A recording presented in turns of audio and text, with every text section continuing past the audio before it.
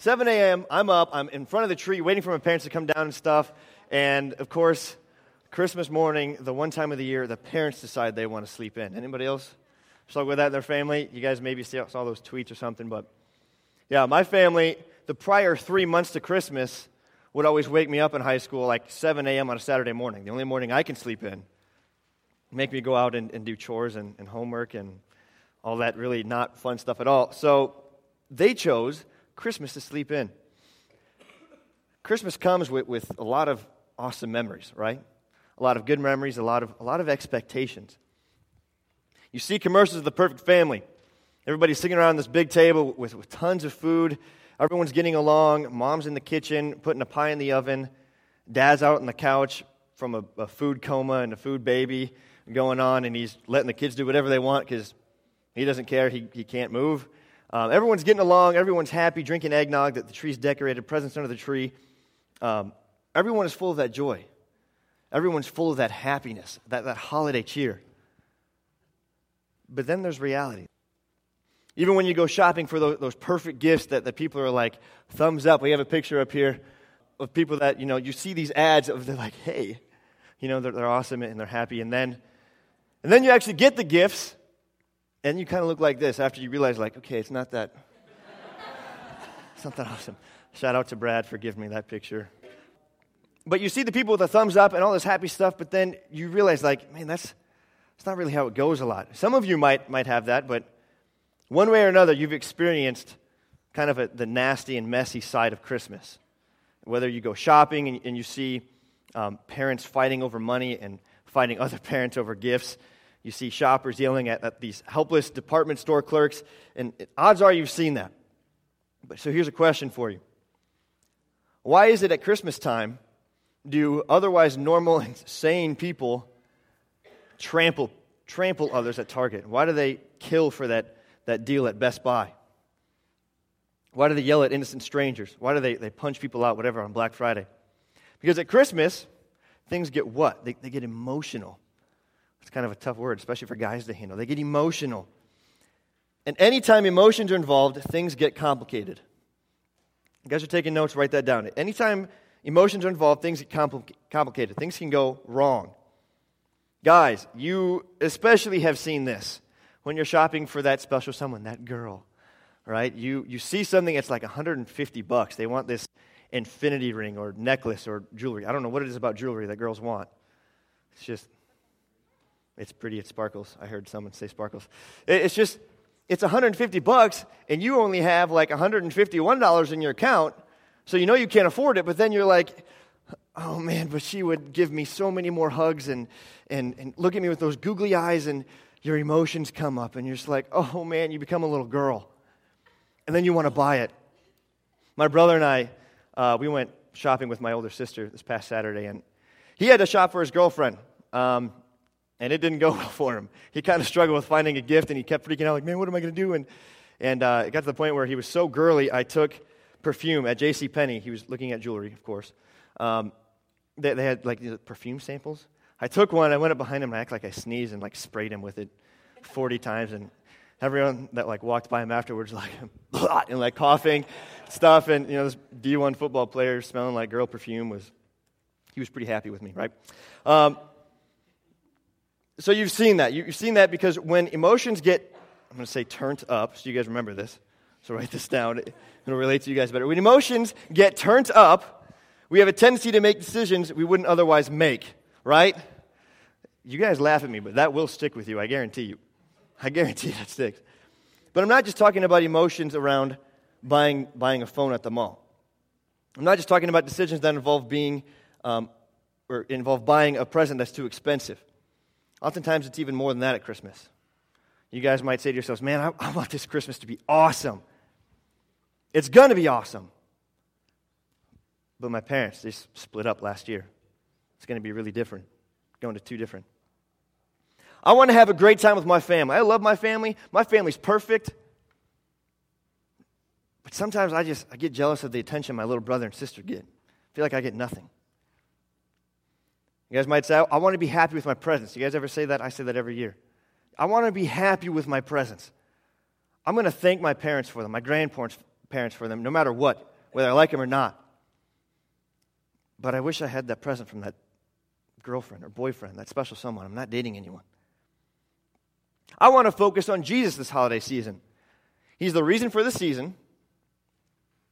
He's the reason I'm saved. He's the reason I'm alive. I'm going to focus on Him. I'm going to give Him everything. Who cares about the trees? Who cares about the presents, the lights, everything? But I'm really struggling. I don't feel like He's answering some of my prayers right now, and I don't feel Him. And then all of a sudden, that Christmas cheer, that Christmas holiday, doesn't really line up with what we want to feel. And what we feel has a potential to lead us to do things that we shouldn't, things that we're going to regret, things that are just unwise. So have you seen your emotions lead you astray during Christmas? I know I have with different circumstances with family and stuff. Have you guys seen your emotions lead you to the point where you say something mean to your brother or sister, your cousins, where you get lazy, you kind of care about yourself instead of others, where you have that mentality where it's, I'm going to do whatever I want because I just had 8 finals and YOLO, I'm on Christmas break. Right? Robert feels me in the back.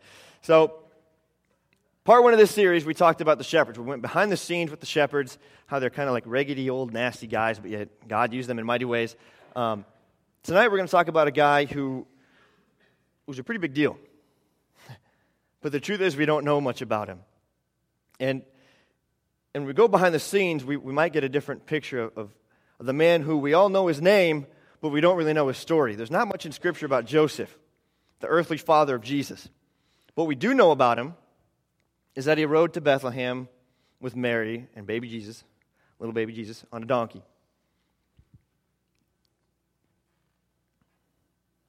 He was sort of Jesus' dad, like the earthly father, but it kind of gets complicated at that point. Like, you tell a little 6-year-old girl that Joseph is the earthly dad, but he's not the one who conceived the baby, and they're like, did Mary cheat on Joseph? You guys ever heard of that? I've heard a little girl I knew said that. For all of you having a Christmas that you guys are kind of like struggling with, it's not shaping up to be what you want to be, you're going to be in really good hands with Joseph. You're going to be able to relate to him pretty well, because talk about a guy who wasn't exactly feeling what he signed up for. Granted, Christmas wasn't even a word back then. I mean, for him, he didn't even know the word, but could you imagine going back in time and telling Joseph, like, dude, bro, if you stick this out, your name is going to be remembered for the remainder of human history. There are going to be people lining up to try out to be you in every little Christmas play and pageant. There are going to be little yous in every house, in every church, in every bathroom. Talk about creeper, man. You're going to be the ultimate creeper, but you're going to be a statue. You're going to be awesome. Imagine what he would think. Be like, nah, you tripping. Something. I'm adding my own spin to the Bible here. Can I do that? I don't know. So there might not be much said about Jesus directly, or Joseph, in Scripture, but from what is said, we might be able to learn more about who he is. So Matthew 1, turn there with me if you will. Matthew 1, 18 and 19 is where we're going to be tonight. It'll be up on the board. It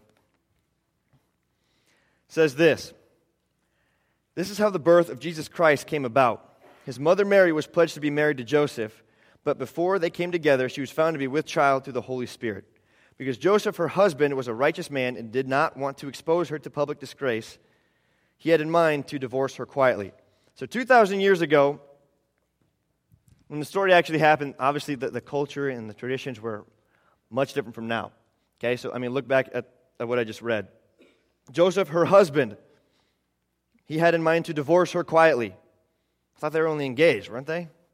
Engagement in biblical times was a huge commitment in and of itself. So if you were engaged, like, you were basically married. You were in it for the long run. I mean, now engagement is kind of like that, but it's pretty easy to back out.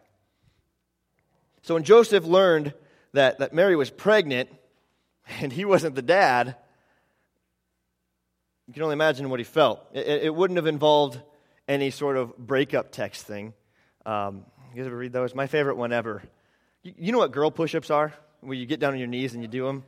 The best one I've ever seen is, our relationship are like girl push-ups. It's just not working out. You get it? They're not working out. I thought that was classic. So it's not going to involve anything like that. According to the law at the time, Joseph had the right to get a divorce. He was encouraged to get a divorce. And not only that, but according to the law, Joseph was encouraged to get revenge and have Mary stoned. And if you're stoned, 99.9% of the time it's going to result in death. Could you imagine that? Not only could he divorce her, but he's encouraged to divorce her and have her stoned.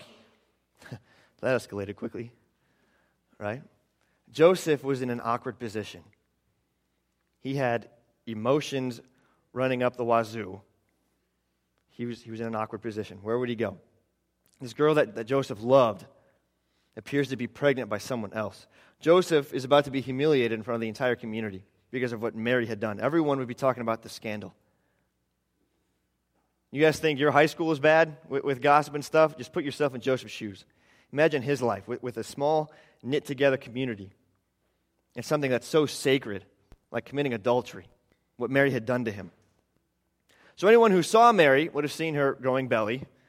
Anatomy 101, when you have a baby, a woman's belly grows. I don't know if you've known that. But word would have gotten out that Joseph was involved with this, that he was the one who would be slain and he was the one who would be slandered and all these things. And he would have been embarrassed, disgraced, his reputation would be ruined because of what Mary had done. And Joseph, again, is not only allowed but encouraged to stone her, to get revenge on her. But this is where we get a little clue into who Joseph was, who the man of God he was. Matthew tells us he was a righteous man, and yeah, he did feel right to divorce her. But essentially, he didn't want her to look bad. Joseph wasn't the type of guy that went out and he made a scene about it. He didn't go out and spread all this stuff to his friends. He didn't vent to his friends about how mean and evil she was. He kept it to himself. He wasn't harsh to her. He was actually attempting to do what was best for the person who hurt him the most. How hard would that be? Someone's cheated on you, not only cheated on you, but pregnant, prego, if I can talk. She's pregnant. That's humility and that's love. Joseph was a man of God. So what does he do? Then enters the angel. So going back to Matthew, the writer of the gospel, he tells us part of the story this way. But after he, talking about Joseph, had considered this, an angel of the Lord appeared to him in a dream and said, Joseph, son of David, do not be afraid to take Mary home as your wife, because what is conceived in her is from the Holy Spirit. Let's stop right there. Okay, imagine you put yourself in Joseph's shoes, okay? He's not supposed to be afraid. The angel says, do not be afraid. What would Joseph say? I'm not supposed to be afraid. You're an angel. You're talking to me. I'm going insane. I'm not supposed to be afraid. Mary should be stoned right now. Where am I supposed to go? My name is being slandered all over. Joseph is feeling more emotion than we can even imagine. He's probably at that point, you guys ever get to the point where you're feeling so much emotion, you don't really know what you're feeling at all, you feel like you're feeling nothing? Does that make sense? It does to me. It did to Joseph. This is what Joseph's struggling with. He had so much emotion, probably didn't even feel like he was feeling anything. So Matthew 1, 21 and 24, continuing on. She will give birth to a son, and you are to give him the name Jesus, because he will save his people from their sins. When Joseph woke up, he did what the angel of the Lord had commanded him and took Mary home as his wife. Joseph was different. It takes a different kind of a guy to be quiet about what was going on and the fact that his fiancée is pregnant with somebody else's baby. To make the choices he made to encounter an angel, and not only that, but obey the angel, what the angel was telling him. And here's why Joseph was able to do that. So listen closely to this. Because he realized that how he felt, as real as it was, all these emotions, all these feelings that he had, that the right thing to do would be divorce her. It didn't limit God. No matter what he felt, it didn't limit God. He didn't let his feelings determine his faith. How he felt didn't determine how Christmas was going to go. He realized that a Savior was about to be born. He realized that. He realized, okay, this Jesus, he is going to be my Savior one day. I'm not going to limit that. I'm not going to limit God. Joseph could be sad, but he could still believe.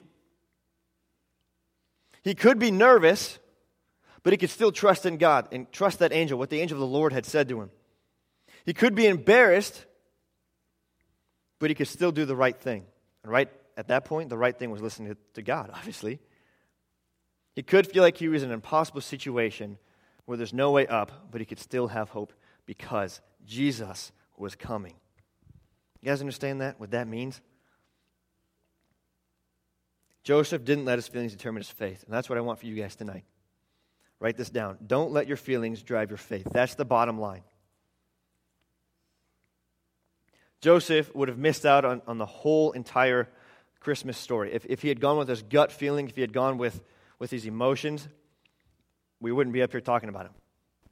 I don't know if he'd be in the Bible or not.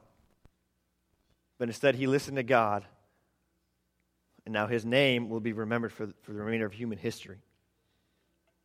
A Savior was born, a Savior that was born in the middle of crazy situations, and he wants to be in the middle of your crazy situations and your emotions. Listen to this. Jesus wants to be a Savior to you. He wants to save you. When you feel angry, you can find forgiveness in him. Hebrews 4:16. Hebrews 4:16. There's not even 14 chapters in Hebrews. Hebrews 4:16, write that down. I want you guys to look that up in your small groups. It's just talking about because of what Christ did for us, we can approach the throne of God in confidence. He relates to us. It's a powerful verse. You feel stressed, you can find peace in Jesus.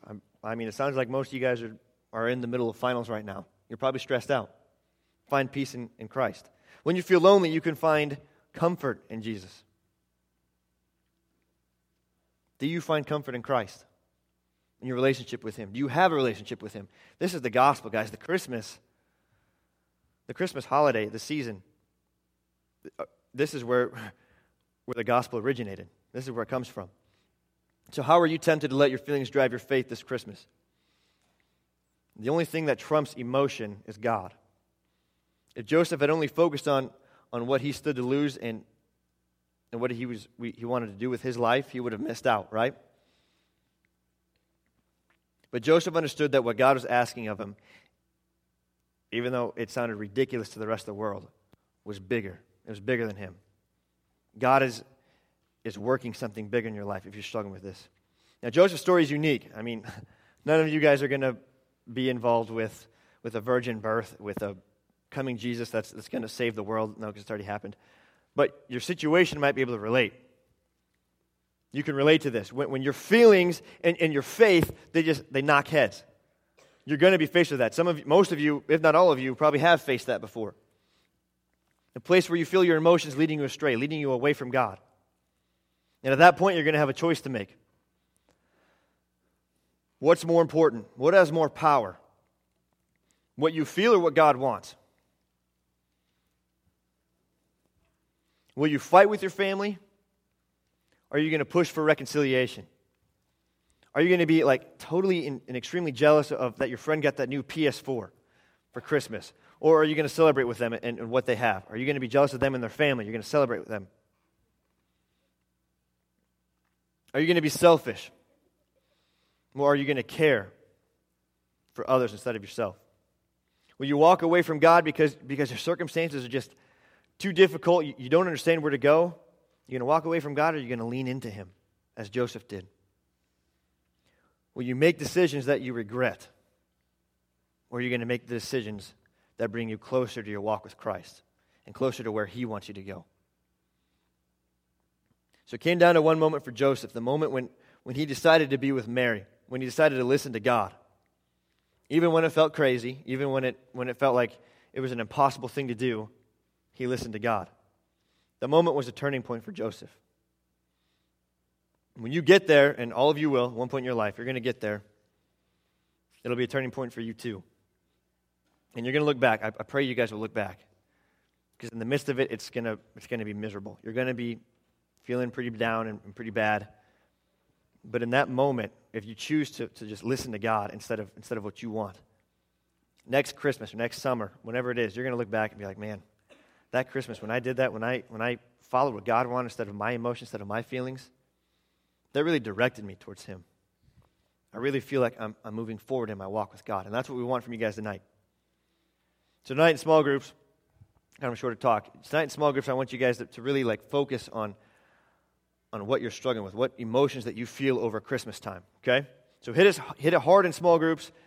How can you make sure that you don't let feelings drive your faith? Let's pray. Heavenly Father, Lord, I thank you for tonight. I pray we will be able to hit it hard in small groups tonight and just not letting our emotions drive our faith. God, I pray that we would just choose you over everything and glorify you in everything. And I pray we have fun tonight and have a good Christmas and get everyone home safe. Amen.